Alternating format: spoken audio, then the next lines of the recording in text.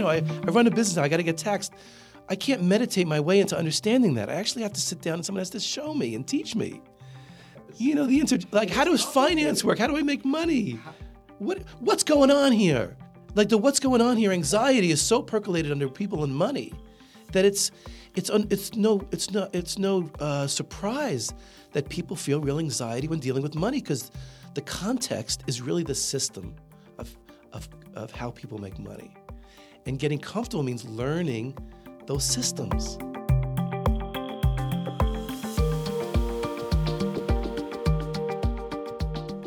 I'm Michael Max, and this is Qiological. The heart of medicine is not the needles, methods, theories, and interventions. The heart of the medicine is connective. Connective in that the sensitivities of one human being can attune, and as the Chinese say, tong, or open to, another human. It's seen in the way that a practitioner can sit with another and be completely affirming of their experience without judgment, belief, resistance, or opinion. This doesn't mean the practitioner agrees with the patient, and it doesn't mean that the practitioner believes the patient, but that he or she believes that what is true for the patient is true for them. The practitioner is observant to how those beliefs can benefit or limit the person who they're seeking to help.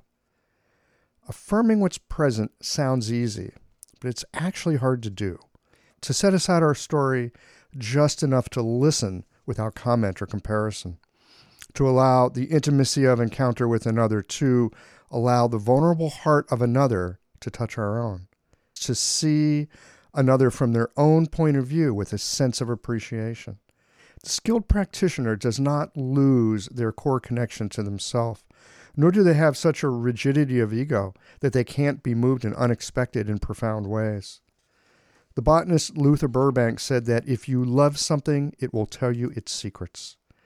We're not talking about something sentimental here. We're talking about a kind of fierceness of heart, a kind of courage to allow ourselves the possibility of being utterly transformed in unexpected ways. The world changes when we love another. It spins on a different pivot. We lose a kind of innocence, even if we've lost that innocence 10,000 times before. Something melts away when we allow ourselves to see what others would prefer to shield, and to hold that tender aspect of being that has for so long avoided the light. At the same time, a firm rooting of oneself, a trustworthy solidity, is essential if another is going to trust us with the parts that no one, especially themselves, has been able to hold. This rooted stability does not come from protocols, procedures, or rules. It comes from our own cultivation, time in the boat, through the years and moments of reaction and confusion that season us, if we'll take it as a kind of nourishment. The heart of medicine comes not from where we place the needles, but how we get to the decision on where to place the needles. It comes from a kind of seeing that can be shaken out into a theory, but the theory alone won't get you there. The heart of medicine is about, in any moment, being able to say yes to what's in front of us and to drop our resistance to what is unfolding in this moment. This doesn't mean that we don't do what we can to intervene in a way that might be helpful, or that we don't have some thoughts about how to navigate from this moment into the next. It's our job to attend to these transitions, liminal spaces, moments of birthing and dying, moments of allowing our patients to see themselves in our presence. The heart of medicine isn't about manipulating our patients into another state of being. It's more about helping them across a river or a chasm, or perhaps learning to navigate an emotional reaction. It's about helping them to unfold the next step that's right for them. Not for us, not right for the evidence-based research, not right for the family member who's deeply concerned about their well-being. When it comes to transformational experiences, attentive presence is called for. There might not be maps for this territory. The heart of medicine is discovering what you thought was a headwind might in reality be a tailwind, that our gifts come from the wounds, that being smart is helpful to a certain degree, and then it becomes poison or blinding, and that we get it wrong on the way to getting it right. Our patients relentlessly teach us, but don't look for gold stars, certificates, or applause. The best healing occurs when patients hear something and say, "That's right," not "you're right." When they fall into their own natural sense of integration, ease, and health, and feel themselves to be whole, lovable, and loved. In just a moment, we're going to be getting into a conversation about wealth, resources, and well-being. I was fortunate recently to sit down with Matt Ludmer of the Align Center, which is just north of New York City, where we had our most recent Sa'am class. Matt has a unique perspective on money, meaning, in the capital W work that allows us to grow beyond our limits and bring our gifts into the world. He's been a long time meditator, and he spent a long time on Wall Street as a trader and investor. So he has a unique perspective on wealth, resources, and right livelihood. Part of being in practice is attending to the practice of business and being attentive to the profound energy associated with money and finances. I came away from this conversation deeply inspired and optimistic. I can't remember the last time I had such a delightful time talking about money because, well, actually, we talked about a hell of a lot more than money. All right, friends, buckle up. Matt Ludmer is a bundle of energy and joy. I think you're going to like this. Let's get into it. These conversations come to you through the generous support of our sponsors and members. All the sponsors here provide helpful products or services that you'll find beneficial in your clinical work. Worried that an EMR is too complex for you? Jane has friendly and knowledgeable support. Mayway Herbs is celebrating the 55th year of their family business. You're invited to make use of their vast library of resources. Are you concerned about the health of Mother Earth?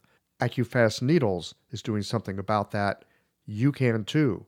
And later in the show, Ann Cecil Sturman offers up a sinew treatment, and the folks at Blue Poppy have something special to share as well.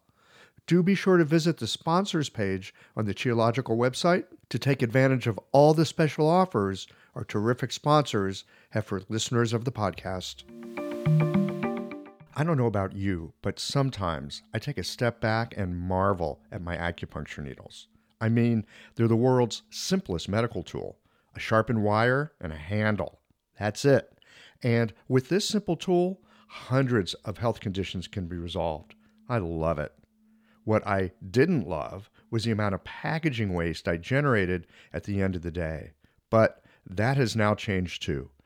Ever since I switched to AccuFast earth-friendly needles, I reduced my packaging waste by 90%. Not only are they a great needle, but the folks at AccuFast plant a tree for every 2 boxes of needles I use in the clinic. By switching to AccuFast needles, you'll be helping patients, planting trees, and joining a community of practitioners changing the world. Like our simple needle, being a part of the solution, it's simple too. Visit AccuFastNeedles.com/Qiological to learn how. Hi folks, I'm Yvonne Lau, president of Mayway Herbs. Our family business turns 55 this year, and we wouldn't have gotten this far without the love and support of our community. We're truly grateful and promise you that we'll continue to work hard to support you and your practice. Please visit Mayway.com to find the perfect Plum Flower brand formula or formulate your own in our dispensary. Our site also has lots of articles, videos, and herbal recipes for you to explore. And tune into our podcast, Chinese Medicine Matters, for insightful discussions on all things TCM. Learn about treatment strategies and powerful herbal remedies. As we welcome the month of May, our focus is on women's health. Our newsletter articles and podcast episodes this month will highlight different aspects and unique challenges women face, so subscribe or tune in. And if you're a practitioner, get a discount on our women's health formulas this month. Just visit Mayway.com. This season and every season, trust Mayway Herbs for your health and wellness needs, and thank you for supporting Real Chinese Medicine. I love how technology can help to automate my office, and I want to share with you my favorite tool for doing so, Jane. Jane is a clinic management software in EMR with a human touch. Whether you're switching your software or going paperless for the first time, the Jane team knows that the onboarding process can feel a little overwhelming. That's why with Jane, you don't just get software, you get a whole team. Included in every Jane subscription is their award-winning customer support available by phone, email, and chat whenever you need it, even Saturdays.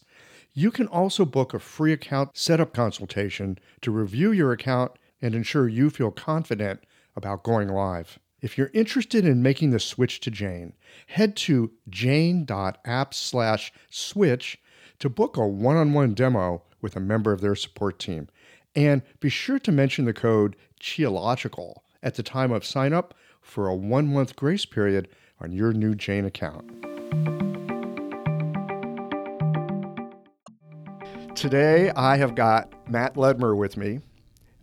Today is a Friday, and for Matt Ludmer, Friday is Unintentional Friday. Now, all y'all's out there, I know you're acupuncturists, and we think intention's an important thing, and it is. Right. So, Matt, first of all, I just want to say a few things about Matt. We're here in Irvington, New York. We're actually going to have a acupuncture class over the weekend. We're doing it at this lovely facility that Matt has put together. We're going to hear more about that. But the reason I wanted to talk to Matt is because he's, at one time, and still is to some degree, a Wall Street guy. He knows a little bit about business. He knows a little bit about money. And all y'all's out there know that for me, business is a really interesting thing because for us acupuncturists, we're often a little reluctant. We kind of drag our feet around it. I love talking to people that know something about business, that know something about money, and ways of doing it that is like supportive of the kind of people we are. So I've got Matt here on Unintentional Friday. Matt, welcome to Qiological. Thank you. Appreciate the welcome. Unintentional Friday. You're curious about that? Yeah, I'm a little curious. Well, having been on Wall Street for many years and also been part of the Buddhist community for many years and be involved in the Jewish Kabbalah community for many years. Jewish Kabbalah community. Oh, we're going to get into that later. Okay. Yeah. Oh, man. And then saying, what is this all about? And then learning integral theory, like how do you integrate all these different dimensions of my, learning? Everything for me became very well thought out. My life became super thought out because just to do one of those is fairly complex, and to put them together. Right. So the beauty is, I just sort of said, all right, I have all these great models. We've created this beautiful center that helps to align them. It's called the Aligned Center. Oddly enough. And things are aligned. We've been here for almost 3 years. And what I found is my own personal practice, my own path was, I think they call it second level simplicity, where you learn all the chords and then it's time to just play music and drop the chords, just play. Second level simplicity. Yeah, because you first have to learn the complexity of how to make money and how to do all these different ways of your life and how to align it all. And you have to learn things to do that. And that's fairly complex, a little bit maybe. Well, I mean, there's rules. There's some chords to play. There's some chords to play. I love the music metaphor. Yeah. Especially as I've been learning guitar over the past few years. Yeah. And learning chords, sometimes it's like super painful in the beginning. And then at a certain point, there's a natural flow to it. You don't even think, you just do it. Exactly. Yeah. Exactly. So we teach the chords here. We try to live the chords here. And for me, as the person, because the person who's helping direct the place has to embody that. I don't have to. It's what I do. I just naturally want to live a life that's aligned. And part of it is to just be slightly unintentional every so often so that it doesn't feel like this is a project, that I'm just allowing my natural who I am to arise within this space. So I do these things on Fridays where I just kind of take off and see what arises. So there's a very Chinese concept of wu wei, which is just doing without effort. Yeah. Right. Yeah. And so you create space for that. Exactly. And I encourage others to do the same. Yeah. And to learn the chords. This is a piece that I want to get into, is learning the chords. I understand. I mean, a lot of us have trouble with those chords. Yeah.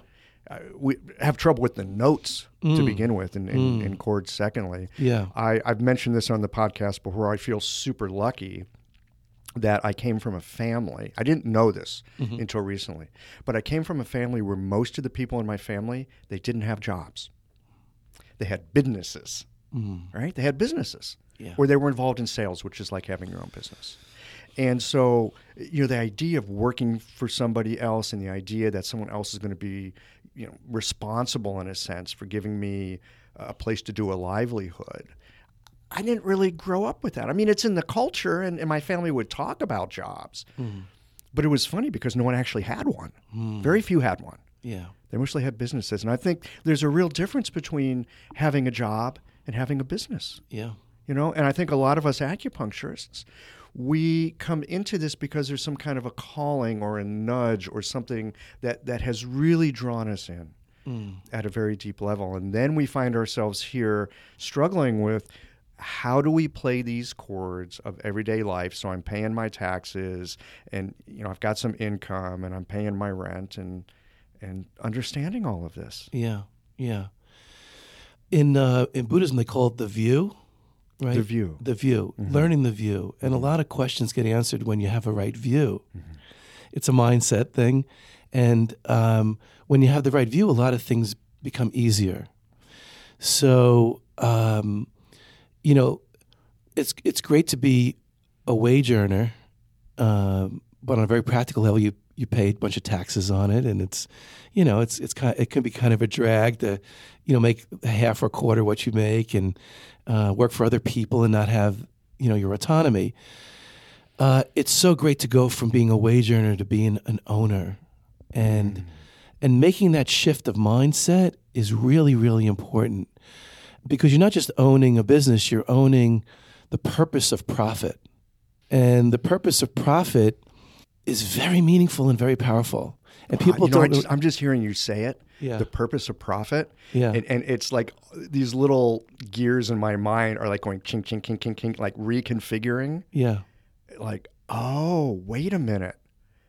There's something here that maybe I've been missing. So please, I want to know more about well, this. we're taking ourselves to the chords attention. here. We're really we start with the chords. In some sense, there's 4 real significant purposes for profit or for making money or have a relationship with money. One is I call oxygen. Like we need oxygen to survive. And we all know what it's like when we don't have oxygen. Like all our thoughts, all our intentions just get really mangled, and we as people are in such pain because we don't have oxygen. So getting to a place where we have oxygen is a really good thing. It's good for ourselves, it's good for everybody around us. But then the question is, once we have oxygen, what do we do with that oxygen? And that takes us to the second purpose of money. And that is really, first get your own act together. What is it when you're in a plane? It's like put the oxygen mask on yourself before you put on others. Right. So use that money to work on your own personal growth, your own understanding, your own education about your emotional health, your spiritual path. Use it in a way that makes you a better resource for everybody around you. So the second purpose is to your own interiority and the development of your own interior so that you can get a sense as to how to be a great resource. For me, it was a path of meditation. It was a path of shadow work, really doing deep therapy. It was things that just made me get out of my own way so I could be helpful. Oh, boy. Yeah, you are you're preaching to the choir here, brother. Which then takes us to the third chord. And that is, the purpose is really, why are we making money? Why do we do? There's a purpose of goodness, a purpose of helping others. And that is a huge topic because when you have oxygen and you have a sense of yourself, you're now in a really good place not to do damage to the world and pollute the world, but you're in a position where you're coming in a healthy mind to actually be a loving contributor. And what that means is you can use your money to help somebody who needs it. You can teach someone else how to make money and to model what you're doing. You can be a mentor to someone who is maybe not understanding how to build their own business, but you now are committed because you have the time. Like I can take my unintentional Friday and spend it. Well, I actually do this as part of my intentional week, but you can really be a significant to mentor people, to move them from being, sort of a narrow view of themselves, but not really owning their full life, to a full life where they can fully manifest. And so money could be used in really good ways. And to me, this is a really important point. And when I was on Wall Street, it really blew my mind that there were people who were making money who didn't see this. They didn't really understand that at a certain point, money's not going to make you happier. There's a purpose here.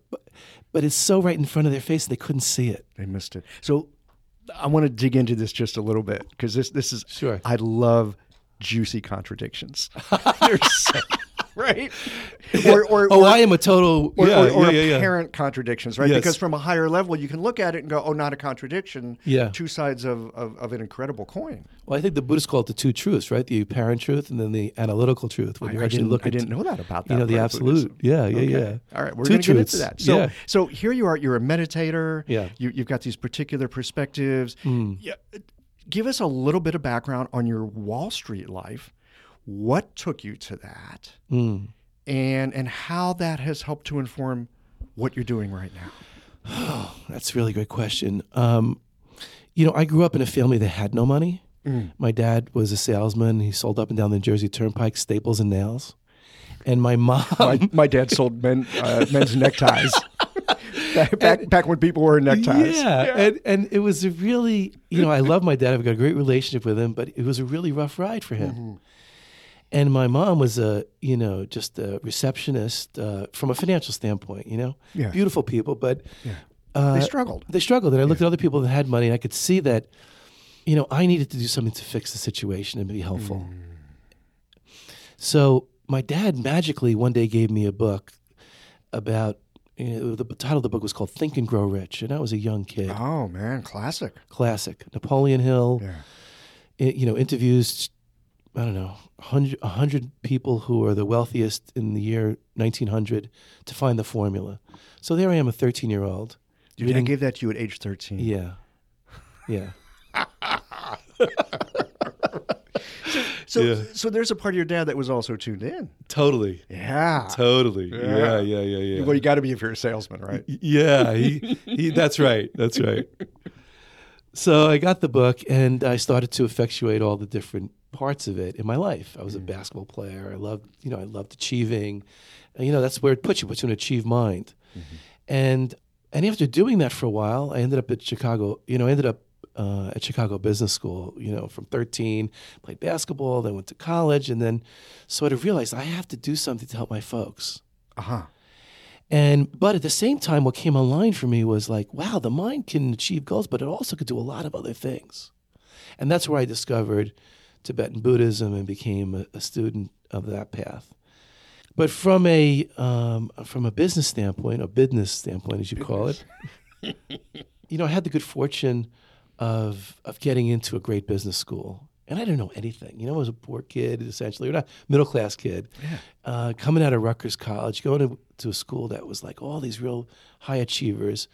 But I had a lot of training, so I knew how to compete, and that was there with a mission. So that sense of competition was really helpful for you. Yeah, it really, and it was there early, and I kind of looked at it as a tool that I could kind of turn on when I needed it. You could lean on it. I could lean on it every so often. I wasn't afraid of it. Yeah. Oh, man. Oof. Yeah, I mean, I was able to be myself and be competitive when I needed to be. I didn't want to be in a tennis match with the other person not playing hard against me. I liked actually, because it made me better. It makes you better. It does, yeah. It made me better. Yeah. And so I got the first job at a firm that became very big, Morgan Stanley. I became the first financial advisor at the firm that they trained. There were 5 of us. When I started, there were 5 people, and I left, there were 18,000. Holy smokes. Yeah. Yeah. Yeah, I was very fortunate. Yeah, right place, right. Well, but you brought something to it as well. Right place, right time is a good way to say it. Right place, right time, sure, but it has to be combined with some sense of purpose. Of course. Yes. Yeah. But the wave was just beginning, and I got there at a fortunate time. And that's why the purpose of profit is so important, because I was able to be fortunate enough, as some people are, to make enough oxygen to say, okay, what am I going to do with this? Yeah.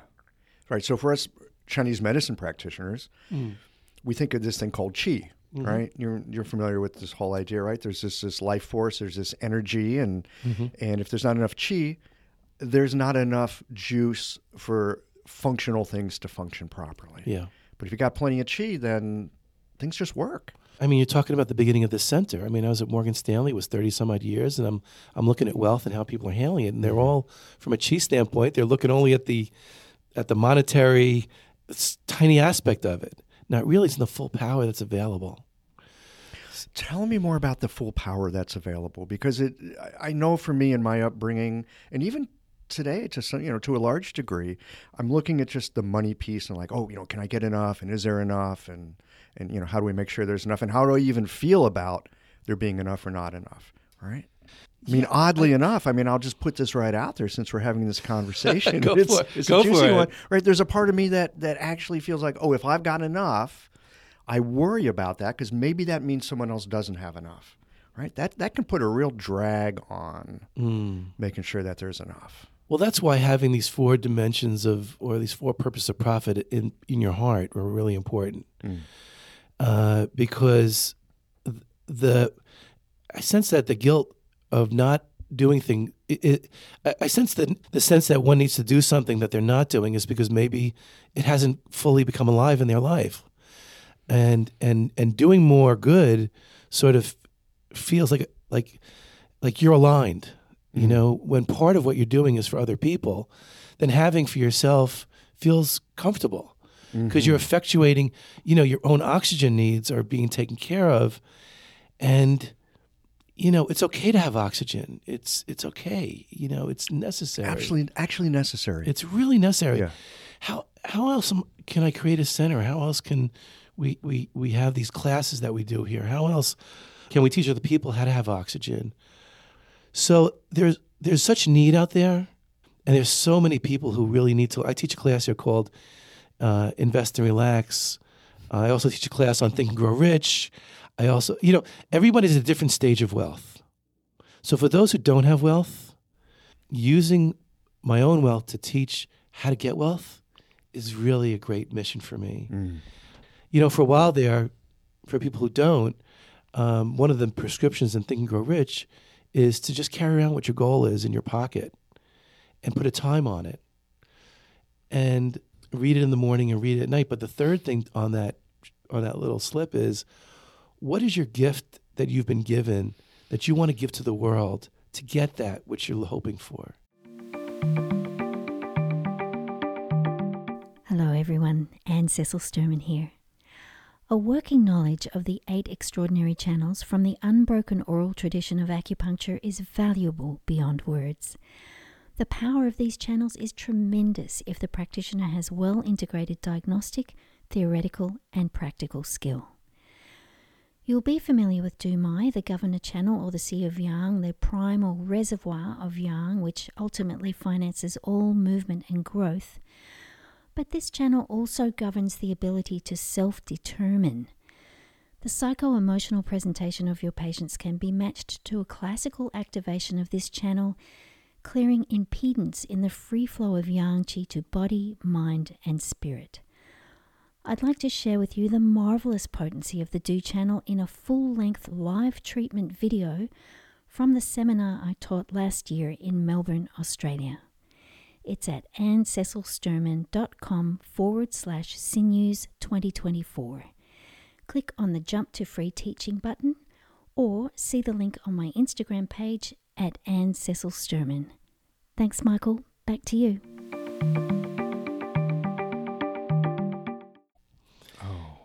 Whoa, I just hear you say that and I go, what a critical piece. What a catalytic part. So that it's not just about me trying to get something. No. That it's also taking this thing that's, we've each got something to give in this world. Yeah. It's a way of reminding ourselves that we've got that. Oh, yeah. Yeah, some people say, I want to get this, and I want to, I'll mentor younger people, and they say, I want to make this amount of money or do this. And I'm like, well, who are you? And what if people told you this is a Kabbalistic notion. What is your mission here? Like, what's the gift that you've been given that people say, Matt is this, or, Matt's that, and he's got a great talent of speaking with people, or he's a great listener, or, what is it that people have said about you your whole life that's your asset? That you now, though you don't have money, can give, and in return for that, you can get what it is that you put on that sheet of paper. And it may not just be money. So that means you need to be able to listen to what people are telling you that you've got to give. Yes. Being able to take that in. recognize that you've got it, Yep. recognize that it's in you. Yep. Because a lot of times people say, I don't know what my gift is. It is hard, but there are people, you remember what your teacher said in high school about you, right? Or, what your spouse says about you. There's clues all around. Yeah. The world, it's a relational existence. So the world is speaking to you about who you are. And when you can journal about it and listen to it and write, like, here are the 3 things that people seem to always say about me. I'm very analytical, or I'm a real loving person, or I love reading. So when I have free time, I just study. And there's just clues. And my clue was that, A, I needed to make money for my family, right? I love talking about intangible ideas. Uh-huh. I love that. It's so much fun to discuss philosophy. I just always knew that about myself. And I love people, and I love debating ideas. And that led me on my path, because those are the 3 things I knew about myself. So when I went in interviews or I talked to other people, when I asked for what I wanted in life, these were the 3 things that I brought up as my soul mission. And I kept them with me, as well as my goals. And reminding myself of that daily, all of a sudden, things arose because I was paying attention. And it was there all along. It's a matter of paying attention, taking it in, using some intentionality with it, Yep. along with the occasional unintentional Fridays. So, now, you were just talking a moment about Kabbalah, and I like to hear a little bit more about that. I remember being a kid going to Hebrew school and hating all of it. Yeah. But I remember having this one teacher who they said knew something about Kabbalah. I wish I could go back and have a conversation with that cat right now. Yeah. Right. But I missed that opportunity at age, 12, But one of the things that I've looked into Kabbalah just a little bit. And one of the things I find really interesting about it is that it's an aspect, it's more the mystical aspects of the Jewish culture, just like all great spiritual traditions have their mystical aspect, right? Yeah. But the thing about Kabbalah is that you're not supposed to go tinkering with that stuff until you're a householder, until you're an owner, until you have a family, until you can function in this world. Yeah. Then you can start looking into that stuff, but not before you've built a bit of a base for working with the material world. Yeah, it's so interesting in the integral world. It's another world of theory of integral. It kind of goes along the same lines. You need to have an ego before you get rid of it. You need to have a healthy sense of who you are before you go beyond it. A lot of people like to transcend, but they don't include who they are in that transcendence. Oh man. Yeah. And as a result, there's dissociative. They're not taking care of their bills. They're not taking care of the basic family, and they're beautiful people. There's a sky element to it. It's like I just want to reach beyond my selfish needs.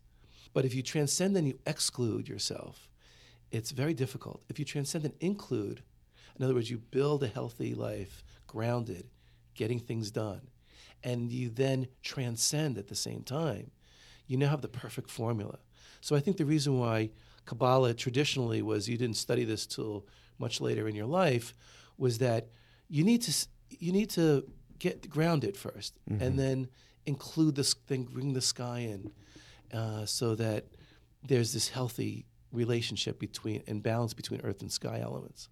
We talk about earth and sky all the time in Chinese medicine. Right. This so is cool. good. You're going to love there's this. so much. We're all learning languages, right? Yeah. Our conversation is really a language conversation. And for me, the most beautiful part about Integral is finding all these new communities that I wish I had many more years to just study all these traditions, because there's such similarities, just different languages. Well, I want to know a little more about this integral thing, but let me first tell you about this. Please. It's not just Chinese medicine; it's Chinese philosophy. Tianren-di is what they say: heaven, earth, right, and in between, human beings. Yeah. Right, just the human beings that bring this together, and these aspects of heaven and earth unfold through this middle thing that we call human beings. Yeah. All right. Beautiful. They express, these forces express through us. Beautiful. We can connect to that. So I'm curious how this connects with integral. And in fact, I'm not even sure what integral is. We hung out a little bit here this morning. I'm hearing you talk about it. It sounds like it's a central piece of what you're doing here. Very much in so. some ways that you think. So Very much so. tell us a bit more about that. Again, with the idea that we're talking to acupuncturists and that are maybe trying to figure out how they are getting enough oxygen in this life. Yeah. So a bunch of years ago, a gentleman named Ken Wilber said, we have all these beautiful models. We have the Tibetan model, the Chinese model, the psychological models. There's just so many ways of understanding human development. Why don't we just take all of them, put them on the table, and then come up with an understanding of a map so they can map out. See what the map looks like. See what the map looks like. From all these different perspectives. From all these different perspectives. What's it being pointed toward? Yeah. Okay. And can we come up with a meta map? So it's sort of a new emergence, maybe the past 20 years. It's from Boulder, Colorado, of course, the mecca of a lot of new things. Sure.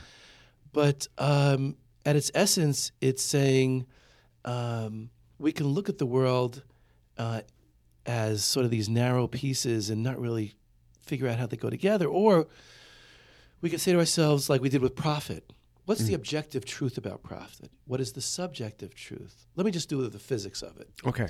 Every point has an inside and an outside. Every point is single and plural. That leaves you 4 boxes. And it's 4 ways we look at the world. Some of us are objectivists. That's the outer singular. Those are my Wall Street friends. Okay. They just look at everything as there's no such thing as spirit, this whole emotional thing. Forget about it. So they live in the objective world strictly. Anything that has to do with the interiors or art, forget about it. Yeah, off limits. Off limits. Another one of the boxes is the interior singular. That's our emotions and our spirit. A lot of artists, my meditation friends, their world has been primarily living there. The objective world, I'll deal with it when I have to. Yes. Because really have higher notions. And then when you bring those people together, so those views together, so people who have this interior view, there's a plural view, which is really culture. How do you and I communicate together on our interiors? No one can see the words. No one can weigh the words. We're communicating it. I'm just making some noises out of my mouth. There's this culture, this sense of connection that exists. And some people really live in that world. They're just connectors. And you know them when you meet them. Oh, you do, yeah. You just tune right in and you just feel welcomed into a home, basically. Welcome. Yeah. Yeah. And they oftentimes are like community activists. They're very plugged into how culture affects people. And so that's the intersubjective world. And the last one is the interobjective world. How do things work? I mean, one of the reasons people have such difficulty with money is the interobjective side. How does systems, how does taxation, my company, I run a business now, I got to get taxed. I can't meditate my way into understanding that. I actually have to sit down and someone has to show me and teach me. Yes. How it's does complicated. Finance work? How do I make money? What's going on here? Right. Like the what's going on here anxiety is so percolated under people and money that it's no surprise that people feel real anxiety when dealing with money because the context is really the system of how people make money. And getting comfortable means learning those systems, making people comfortable with those ways of how the world works. So these 4 different views, people tend to dominate one over the other, and it keeps them from holistically seeing everything. So my role in wealth management, my role with the center, my role in money and helping people is to say, okay, my lens is the lens of subjective lens. I'm really caring about my own personal interior work. But I got to learn this, how the world works money-wise. And I have to understand that I have an antipathy for it. It's not really the way I want to go. But when 4 of these come online, it makes you holistic, because that is the definition. So what does holistic mean? Each part supports the other. Yeah. Subjective, intersubjective, objective, interobjective, 4 points. When you have those 4 perspectives down, there's nothing missing. Basic physics. And we're not struggling against ourselves quite as much, are we? Well, we're not challenged by one of them. Like, the problem is if we ignore our money, or we ignore how things work, or we ignore our emotions, or ignore how we deal with people, pain results. So finding where the pain is coming from is really important. Yeah. You said something about shadow work earlier. Sounds like that might be a piece of it. Yeah, all growth, in my mind, stops if the traumas that we've had around money or around anything are not sort of dealt with. So if one of the reasons we built the center was to inspire growth in all these dimensions I just mentioned. But how do you grow if you have trauma and you have shadow? Oh man, that is a huge question.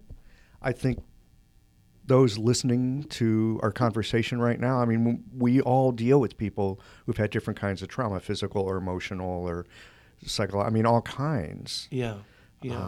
People often come to acupuncturists because maybe there was something that happened long ago, and now there's actually physical things that are happening downstream as a result of that. And then we've got, like you say, we've got our own issues with how we might feel about being with money, how we feel about being with business, or just being in the world doing what we want to do. I remember being so insecure and so traumatized when I walked into Morgan Stanley the first day. Right? What happened? I came from a family with we don't know. I didn't even know what a stock was. Even when I left business school, I still didn't really have a sense of it. Really? How did that happen? You go to business schools, don't quite understand Well, stocks. you don't really, you learn, when you go to school, oftentimes you get a diploma, Right. but you don't really understand until you practice. Okay, so all y'all's out there listening to this right now, and you're thinking, damn, this Chinese medicine's hard. I got this diploma. I'm supposed to know what I'm doing? Well, no, you got a diploma. Now you got to figure it out. Yeah, you got to figure it out. It's the same with the work that you've done as well. You got out of business school. It's like, what the hell am I doing now? What am I doing? Oh. What am I doing? You only can imagine that. Matt, for some reason, I am deeply reassured to hear you say that. Oh, there's so many worlds. And walking into the Wall Street world as a person who didn't have much money was very, it helped me that I was a practitioner. Yeah. But I had no context. And that interobjective world is all about context. Learning, so I was thrown into the trading desk. I was thrown into the trading desk. with all these people who had trauma, right? All they were thinking about was money. They were just thinking about the objective reality of, and I understand why they're having difficulty. And there's so much anxiety in that world because it's just one aspect that so dominates. And at that time you had already had this larger view because of your meditative practice. Yeah. How did that start? That's a really great question.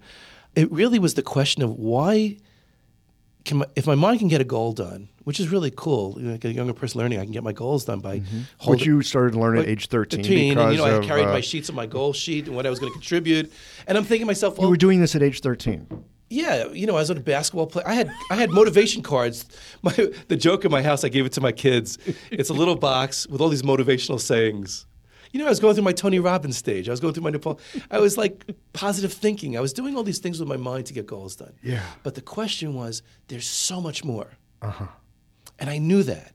So it made me seek things. So I started reading J. Krishnamurti and studying him. And I would read him and I would go into a different state when I would read him and go, wow, this is really powerful. Much more powerful than anything material I can gain. But there was no method. So then I went in search of a method, and until I learned the Buddhist meditation path, which is a method, I was just having experiences and not knowing how to handle them. Wow, experiences and not knowing how to handle them. That really rings a bell for me. It really does. Well, I'm just thinking about so many things in life. I mean, I'm having different images just pop up of moments in life from when I was 23 or 32 or just whatever, where something would happen. It's like, what do I do with this? Right? So so here's one that just popped up. I had been in college for 3 years, and I realized I was studying something that really wasn't right for me. And I'm at the end of my junior year, and I realized, you know what? I'm wasting my time. I'm wasting what little money I've gotten, what little money my parents had with me being at the state school, and I left. Right? That moment of, oh my God, I'm having this experience. Something's not working here. I'm recognizing something's not working. Do I keep just doing what I'm doing because you're supposed to do it? Or do I let that experience move me in a certain direction? I let it move me in a certain direction. Beautiful. Right. And it grew out of you. It grew out of me. Yes. And I would say it was very unpleasant in the midst of happening. Oh, yeah. Very unpleasant in the midst of happening. Yeah. In retrospect, I can look back and go, right. Wow. But, okay, so this is great. You were talking about growing. We were talking about growing businesses. We're going to circle around to that in a moment. But growing, you think about seeds, right? For a seed to do what a seed is going to do, it has to come completely undone. It has to be completely destroyed. Whatever shell it has that holds it together comes apart. Whatever structure on the inside happens, it has to completely reconfigure itself and turn into something else. Yeah. Yeah. And that trust, or maybe not the trust, the being thrown in, I guess it's by grace or by fire. It's by grace or by fire. And or maybe the grace of fire. Yeah, being thrown to where you have no reference points. Yes. Actually is the practice of meditation. Ooh, tell me more about that. Well, in some sense, your reference points are always helping you. Like I have a home and I have kids and I have a certain amount of money and that's your reference point. But that's a very limited reference point. Or I have these emotions and I'm usually like this kind of person. That's my reference point. Or I'm a Buddhist, or I'm a Jewish person, or I'm this. That's my reference point. But in meditation, we drop our reference points and see who we really are below the labels and below the handles. Because handles are great, but they're limited. Because now I'm limited to this identity that I called myself. And we're limitless beings.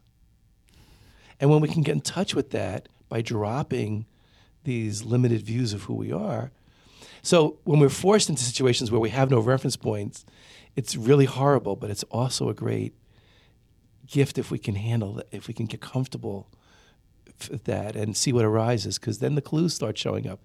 And that is the difference between growing and building. Because at that point, it'll point you somewhere, and having support during those periods, having learning during those periods, having someone that can help you feel okay during those periods is so important, so you feel safe to look at the clues. The clues are always there, aren't they? I think so. Yeah. I'm just thinking about this as we're having this conversation, thinking about so many times being lost in life, like in the process of deciding to become an acupuncturist for one. Clues are there. Yeah. I look back on it, I go, yes, the clues were there. Yeah. It's funny, I've talked to people on the podcast, and I often will ask the question, so how did you find your way into Chinese medicine? Right. And I've actually had some people, and I'm just so amazed at these folks. Right. They were sitting in a restaurant. They overheard a conversation at the next table. Somebody decided they're going to acupuncture school, and they decided that's what I'm doing. And they went to acupuncture. Wow. Right? Yeah. So, the clues are available. There's an example of someone who picked up a clue and just went with it. Yeah.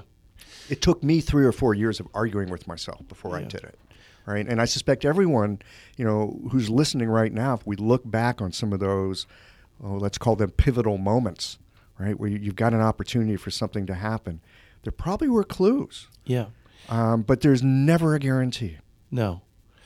What's interesting is, what do you do with those clues to move it forward? And that's where there's some great sort of thoughts about. What I found very important to me was having models of people ahead of me on the path in anything I did. Absolutely. So if I want to be an acupuncturist, I'd want to talk to somebody who's 5-10 years into it to be my model. So I don't have to recreate the wheel. So wherever I did, I would always find models that are ahead of me as my inspiration.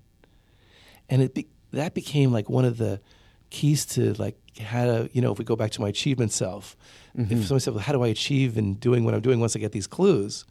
it's like finding someone who's taken those clues and been successful, and learning how to do that, or just finding that person, developing a relationship, was a real blessing. Were you the oldest in your family, or did you have... Youngest. You were the youngest. Yeah. We go. There you go. Okay. Yeah, I learned from all of my brother's mistakes. You know, it was great.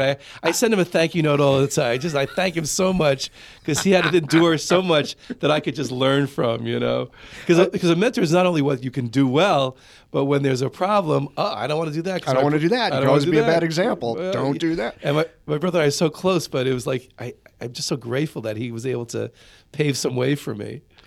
I love hearing this. It's so, I'm sitting here laughing as we're sitting here face to face with this conversation. I'm sure you can see the smile on my face. I'm the oldest in my family. Oh. And so I hear you say, I look for the people that are 5 or 10 years down the road. And I thought, man, I wish I had people 5 or 10 years down the road. Mm. I was the oldest.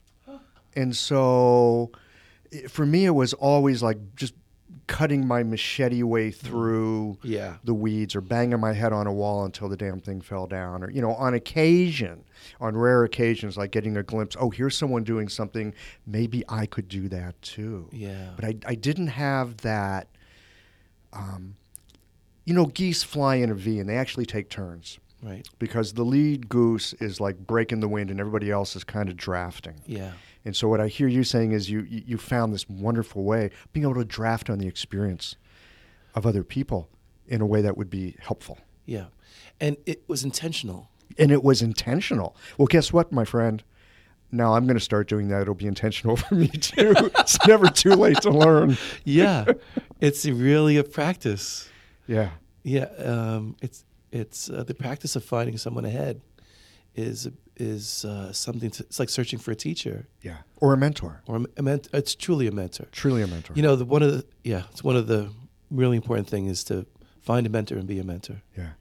We talked before we turned the tape on today. I'm just reflecting on this right now. Right. You asked me a few questions before we got started just to kind of get to know who I was. And I told you about when I was thinking about becoming an acupuncturist. Mm. I'd already been working in high tech, and I had a nice middle class life. Guess what? I liked it. Didn't want to give that up. And when I first thought about doing acupuncture, I thought, God, is it possible to make the kind of living that I want to make? Mm. To have the kind of life that I enjoy? This is a fine life. I don't want to give it up. I knew something about being poor because I spent a number of years doing different kinds of arts at a younger stage, and I found out that not having material oxygen, so to speak, was not a good idea. Right. So one of the things that I did before I went to acupuncture school, because this is back in the 90s, I pulled out the Yellow Pages, which doesn't even exist anymore. And I at random called acupuncturists. I was fortunate that the people who responded to my call and would sit down with me for an informational interview, they were all doing well. Wow. Right? They were driving reasonably late model cars. Mm-hmm. They owned their own homes, right? They were able to take vacations. Yep.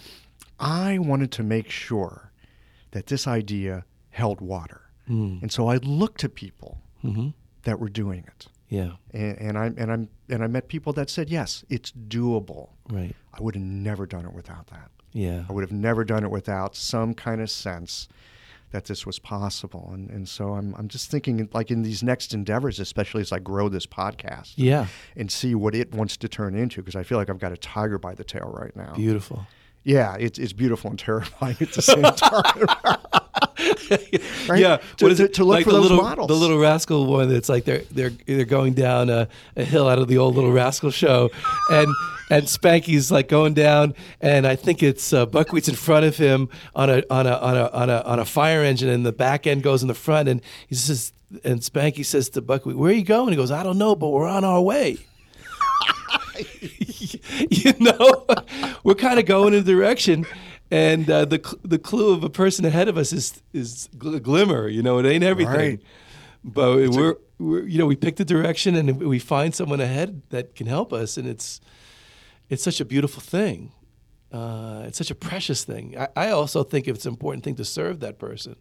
Mm-hmm. And serve with the gifts that you have. And become a real friend of that person, because that person is like, it's almost like a guru in your life.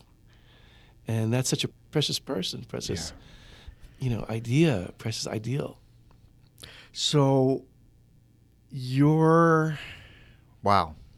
I'm just sitting here. If I could say something further about, like please. you talked about seeds, and so one of the seeds is finding somebody ahead, but another seed, even if you're the oldest in your family, it's learning, studying your profession without a mentor. That's another path that you could do. I remember when I studied Buddhism early on, I wasn't part of a group. I was doing this on my own, really isolated for like 15 years. I didn't really want anybody. I just wanted to study. And it was a path for me. It was like I would just read and listen to tapes. I would just study and meditate and be on my own. My teacher, Chogyam Trungpa, would call it the rhinoceros way, as opposed to the parakeet way. I was on my own, like in a mud pie, just being by myself, just practicing and learning. So I didn't have a mentor. I just studied. So your books were your mentors? My books were my mentors. They were in the books. They were in the books. And you had the kind of mind that was able to take that as nourishment. Yeah, some people, that's the way I kind of learned. Yeah. And so it helped me from a standpoint. I didn't have somebody inspiring me ahead of me on the path, but I had the books. Well, you had the people that wrote the books. Yeah, exactly. Yeah. Exactly. So you had them. Exactly. Yeah. And it wasn't until later that I got the third element that really helped my seed grow, is I had a community of people who were also doing what I was doing. I met the community. Like your podcast, just think of the community you're building. And to be heartfelt connected to this community is so amazing because now you're not alone. You're growing Right. with examples ahead, with learning, but you're with people who are also doing the same thing. So having those three is sort of what they call it is Buddhist, right? Buddha Dharma Sangha. Yes. Okay. That's what I'm talking about. Yeah. Mentoring, learning, and being in the community of learners. And that takes a seed, if I want to be anything. If I want to be an acupuncturist, I want to be an investor, I want to make some more money. Have those three ingredients and you have a very stable way to grow. And so a piece of it is our own internal work in us. Right. And a piece of it is the community Communities that we do this in. Yeah, it's like Super essential. it brings the heart online. This to grow without the heart is just like lifeless. But to grow with people, it's the reason we built the center. It's really a point of community, and I feel like so many of us are lacking it. I was lacking it, and this is the Align Center, and part of the alignment was for me. And what I needed greatly was community, and I just feel that's a form of wealth that is not named as a great form of wealth. In recent years, the Sa'am acupuncture style has generated significant interest and a loyal and growing following. In the Sa'am approach, a precise diagnosis leads to a 4-needle treatment to address the 5-element and 6 chi imbalances in the body. The 4 needles target the controlling and generating cycles. It's common using this method for the needle sensation to be stronger than in many other styles. Thus, the choice of needle becomes important. The Unico brand of needles lends itself to both strong and gentle techniques. These superior needles are made of uncoated Japanese surgical stainless steel and feature the best guide tube on the market with its unique beveled edge. Additionally, Unico needles have a tensile property that helps with freehanding needles into Jingwell points and allows you to more easily feel the arrival of qi. Blue Poppy is the exclusive importer and distributor of Unico needles. Use the code QI2024 to save 10% off Unico needles at www.bluepoppy.com. You'll be glad you did. Okay, so often when I think about wealth, and all y'all listening to this right now, I encourage you just to take a moment and think about what wealth means to you. So when I think about wealth, I often think about money or material possessions, maybe real estate or things like that. But you just talked about this community as also being a kind of wealth, important part of wealth. I would like to hear other aspects experience or reality, whatever, that you consider wealth? I mean, I saw a computer screen of yours just a little while ago with all these, stock things on it, just looking at it going, Chinese, I understand. This stuff, no. And you said that you could teach me to learn how to read it, which makes me super excited. Sure. But talk to us a little bit about wealth beyond our idea of what's in our bank account. Oh, my God. I mean, this is really why I left as a director of Morgan Stanley to build this place. It's at the core of it. Because wealth, yes, it's about oxygen and money. Mm-hmm. But it just equally, and these are, I think, equal weighted, if you will. This was equation. Each one are equally weighted. Mm-hmm. Having funds and having oxygen, yes. Having community, yes. Mm-hmm. Community is a form of wealth. I know a lot of wealthy people in the community world. And that's a form of wealth. And the way I think about it is people are wealthy because maybe they have their families and they identify that as their area of concern. Mm. But I see people extend that area of concern to their neighborhood. Uh-huh. And then they extend it a little further, maybe their community. Oh, and then they extend it further, maybe to their nation. Where do you draw the boundaries? Yeah. And just get rid of and just really extend the big area. But live locally, right? Be in community and emanate out and build more and more community. So that's the practice here is like, allow the walls to come down, but build the community on the ground and be with people in what you're doing. Makes a big difference as a form of wealth. And some people are wealthier than others. Some people have the good fortune. Well, there's the good fortune, but also the internal bandwidth to be able to handle it. That's true. Right? I mean, let's just come back to, I'll make this really personal because I so appreciate the personal level of this conversation that we've been having. Right? And I suspect that some of the listeners might be with me on this, that sometimes you get a certain amount of money in your bank account and you start going, uh-oh, this is a little uncomfortable. And it's not because the amount is low. It's because the amount starts getting high, right? Or you start thinking, I start thinking about, because I identify as a bit of an introvert. Mm-hmm. And all of a sudden when there's all these people in my life and there's all, whether it's people in my practice or my community or the people in the podcast, whatever, all of a sudden it's like, oh my goodness, it's like there's so many people asking something of me. Yeah. And it begins to get uncomfortable. Yeah. Right? That there's like these baselines I suspect we all get used to. Yeah. And then it's like, how do you make that shift so that you can actually take on more, that you've got more using a modern metaphor, more bandwidth? How do I go from having like a DSL line to fiber optic? There's a practical answer to the theoretical, or the philosophy. I remember one Rinpoche said to me, you have the ability to love people like a Maserati level of speed, but you're running at you're running at 20 miles an hour. Oh.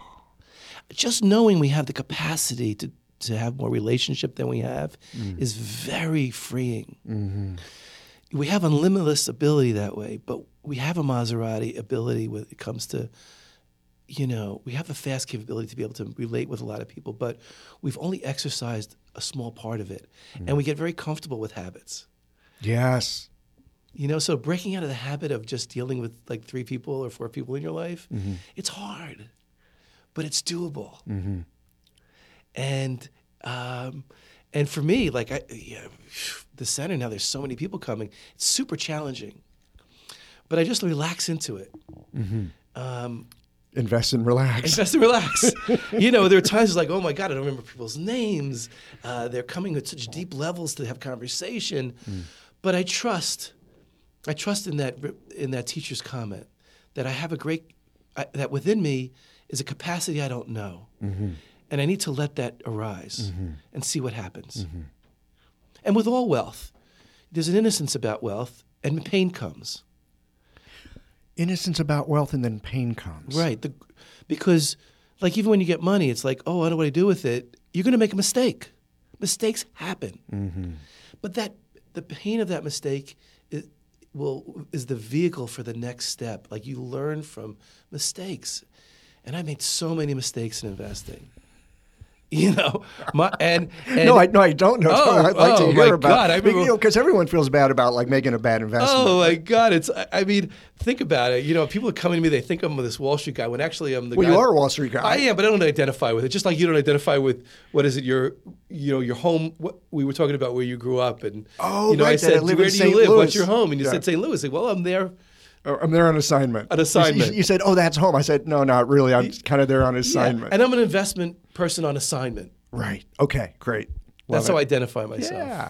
Yeah. It's very freeing, isn't it? Much more freeing. Or I don't know if freeing is the right word, but there's like more room to maneuver. Yeah. Not so identified. A little more flexible. Not so identified. Yeah. So what train were we on that I wanted to? We were go on the first? A train. No. Yeah, you know, it's sort of. It was the breaking out of habits and being able to get more bandwidth so that we can inhabit, So we can move. so we can drive our Maserati at Maserati speeds. Yeah, and I guess right now it's just dealing with the pain of constantly coming up with barriers to that and meeting people that are just having difficulty because I forget their names and don't really know and feeling that uncomfortableness. Pain of growth. But you also talking about investing and making mistakes. That's where we were. Mm-hmm. And I was thinking back, because now I have this reputation as being a Wall Street guy, which I don't identify with. But one of the events was one of my friends came to me, look, you have money. People are going to come to you and say, hey, I'd like you to invest in me or my business or whatever it may be. This was like one of my close friends. Mm-hmm. And he came to me with an idea. He said, I found a patent for how to take the fat out of peanuts. I just thought I struck gold. I thought those were the greatest things in sliced bread. I thought, like, this is the change of all changes. We can eat all the nuts we want and not get fat. There's no fat in them. And I was young. Uh-huh. I gave him money. Yeah. And it was totally ridiculous. It was. How would it taste anything like a peanut without the fat? Exactly. But I was young and I just got some money and I thought, oh, he's a friend. Yeah. So I didn't really know how to make a business decision. They didn't do due diligence. I didn't do due diligence. I didn't didn't Yeah. ask other people about it. I didn't investigate, well, do you have a patent? I You didn't see what your older brother would have been doing with it. Right. I had nobody to ask a question and say, well, should I do this? And they say, Matt, that's really stupid. I did it. And it was very painful for me because it was a decent amount of money at the time. Yeah. And it's painful to take that hit. Yes. Looking back on it, I can say one thing. But during it, it was really painful to one day call him up. And then he said, well, we have no value. You lost all your money. I'm like, oh, whoa. I was embarrassed to tell anybody. Yeah. I told people that I was doing this. Here I am, a Chicago grad and business school, and Morgan it Stanley. was so embarrassing. But I learned some great things from it. I learned to do my due diligence, to apply my mind in investing, not just my heart. He was a friend. Yeah. It was trust. Trust is great, but you need to apply your Trust intelligence. in Allah and tie the camel. Exactly. So anyway, we were talking about forms of wealth, and I guess we talked about community wealth. We talked about the pain of building more community and how difficult that can be, but how great that could be too. Absolutely. How great that can be. Yeah. But I just like to pivot to another form of wealth that I think your community really gets. And I just wish my community, or the community that I don't identify much as the Wall Street community, and that is the mindful awareness wealth. Being present, the wealth of presence, as just as important as anything else. And when I meet people who are socially very active in changing the world, or have a lot of money but don't have presence because they haven't worked on that as a form of wealth, it's a missing piece. I want this place to proclaim the importance, the equivalence of that wealth to the equivalence of financial wealth and the equivalence of community wealth.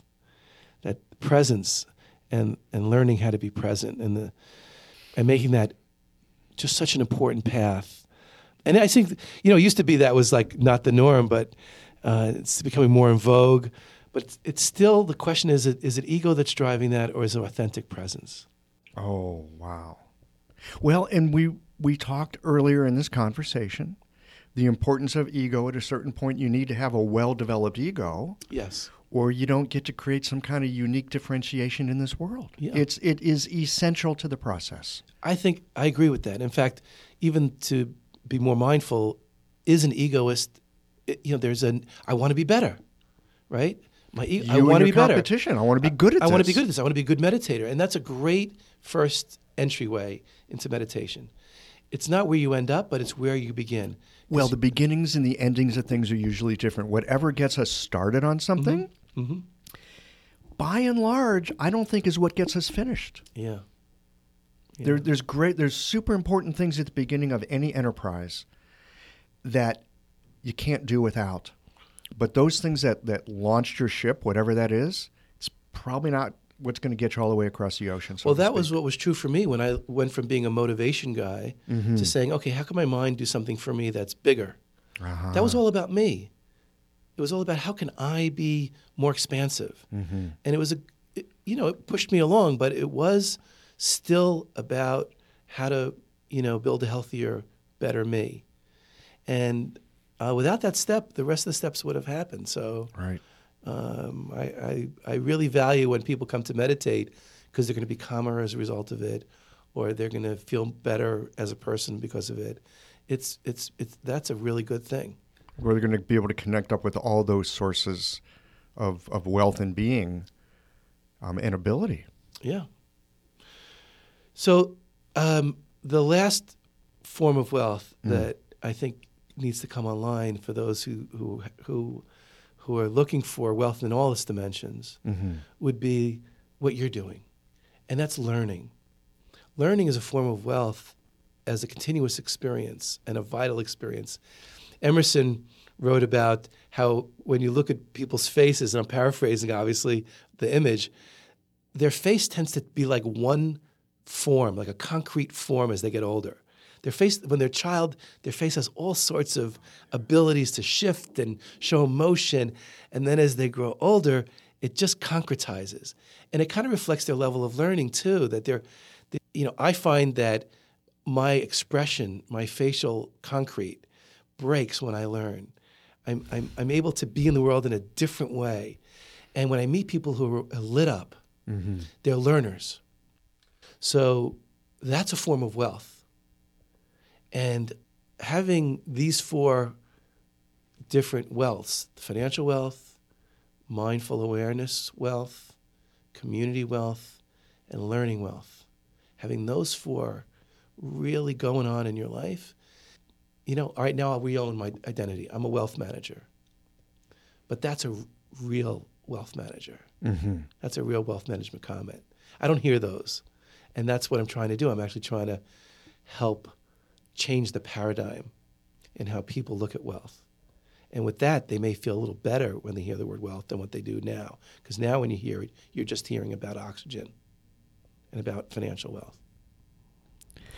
Well, I thank you so much for your time here today. This has been an absolute delight. Oh, thank you. Thank you. And I feel like I've learned so much. I've got more than oxygen that I can rely on, and it makes me feel better about the oxygen I've got. Oh, thank you. And I'm so appreciative of that and for your work here.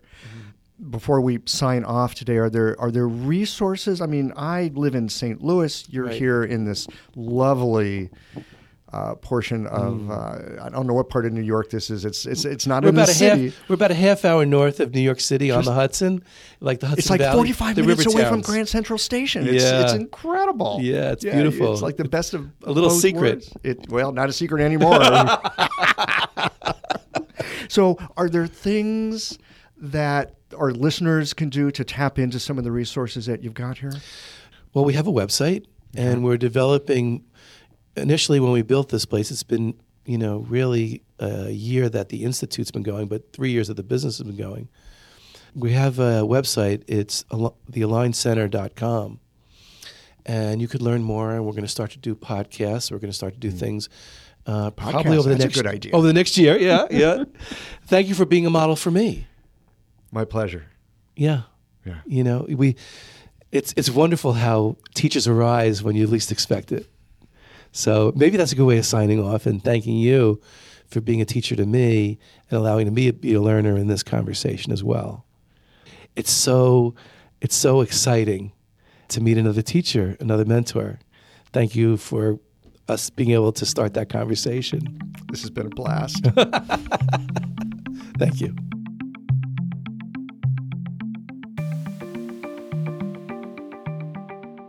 After talking with someone like Matt, I just end up feeling so much more positive about the role that business can play in people's lives and play in making our world a better place. You know, it's easy to focus on the bad players when it comes to the business world, and I think it gives us a skewed perspective on the power of business to do good in the world.